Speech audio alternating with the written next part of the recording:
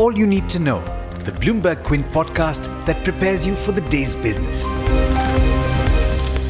Good morning, and thanks for listening in. This is the All You Need to Know podcast on Bloomberg Quint, and I'm Alex Matthew. Today is the 26th of November.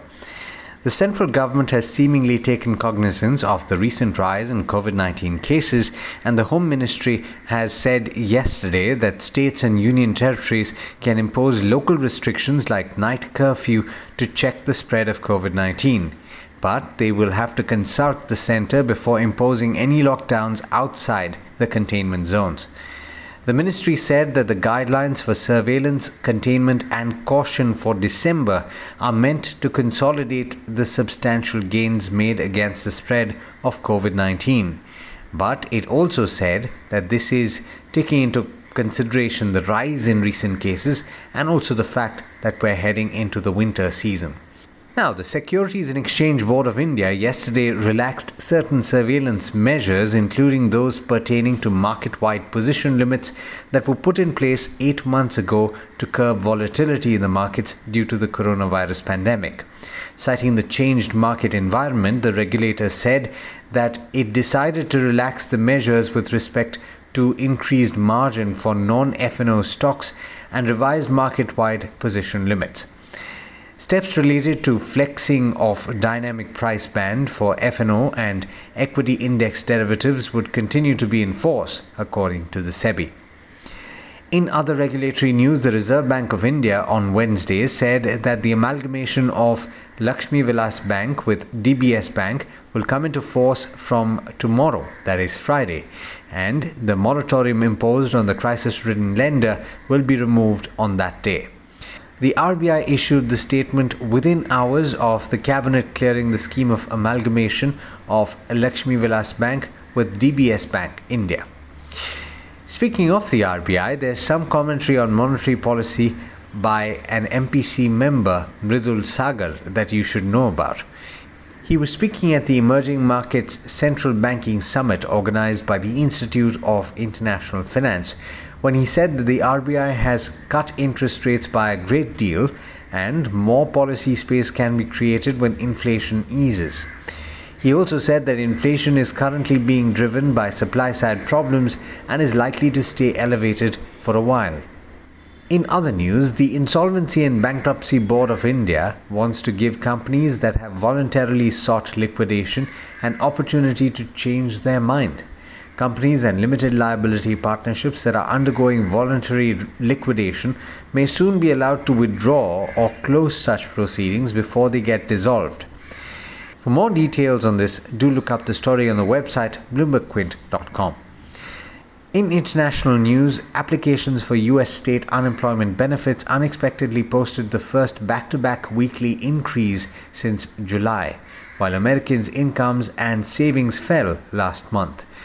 Wednesday's rebound indicates that the economic rebound is becoming more tenuous amid soaring coronavirus cases. Initial jobless claims in regular state programs increased by 30,000 to 778,000 in the week ended the 21st of November. That's according to Labour Department data. Without adjustments for seasonal fluctuations, the figure rose by about 78,000 during the week. In a bit of sad news, the man who was said to have the hand of God, perhaps the most talented footballer to ever play the sport, Diego Maradona, passed away yesterday. He was 60 years old. Now, in international markets, US stocks ended mixed, with the Dow and the S&P 500 losing 0.6 and 0.2% respectively, and the Nasdaq climbing 0.5%. And it's a mixed bag in the Asia-Pacific region too. The Kospi and the Australian benchmark were flat at the start, while the Nikkei in Japan was higher by 0.5%. And with that, it's over to Hormuz Fatakia for the trade setup for the day in India. Morning, Hormuz. How are we looking today? Good morning to you, Alex, and to those tuned in. Today is the monthly options expiry of the November series, and what a series it has been for the markets.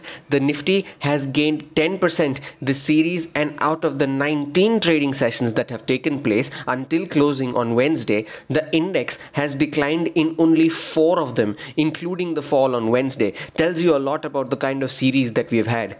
Now, specific stocks that you'll have to watch out for today: Laurus Labs will acquire over 72% stake in a biotech company called Richcore Life Sciences for close to 250 crore rupees. The acquisition will mark the company's entry into the broader biologics and biotechnology segments. Funding for the same will be done through internal accruals. The management of Laurus Labs will be in conversation with Menka Doshi at 9:30 a.m. today, so do tune in to that one. Astral Polytechnique has decided to foray into the business of manufacturing and trading of plastic water storage tanks. The company will also be adding new capacity with a total investment of not more than 75 crore rupees. It will also be acquiring assets from Shri Prabhu Petrochemicals for up to 51 crore rupees. The consortium of lenders of Kesoram Industries have given their in-principle approval to the resolution plan of the company formulated under the RBI guidelines, so watch out for that stock. Siemens India says that there are initial signs of an uptick across various market segments post the opening of the economy. The company is seeing increased interest in its technological and digitalization solutions across all businesses. The company has also declared a dividend of 7 rupees a share.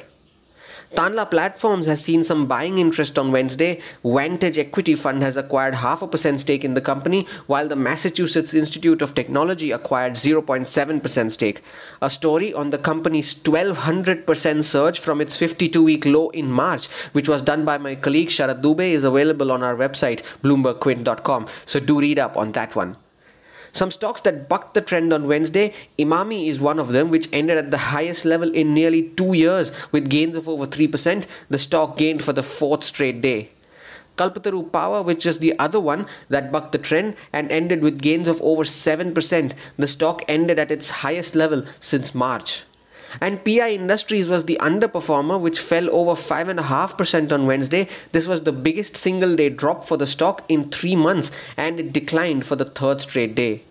In cues from the F&O space, Canara Bank and Indiabulls Housing Finance are back in the F&O ban on the options expiry day, while Adani Enterprises and Federal Bank are out of the ban.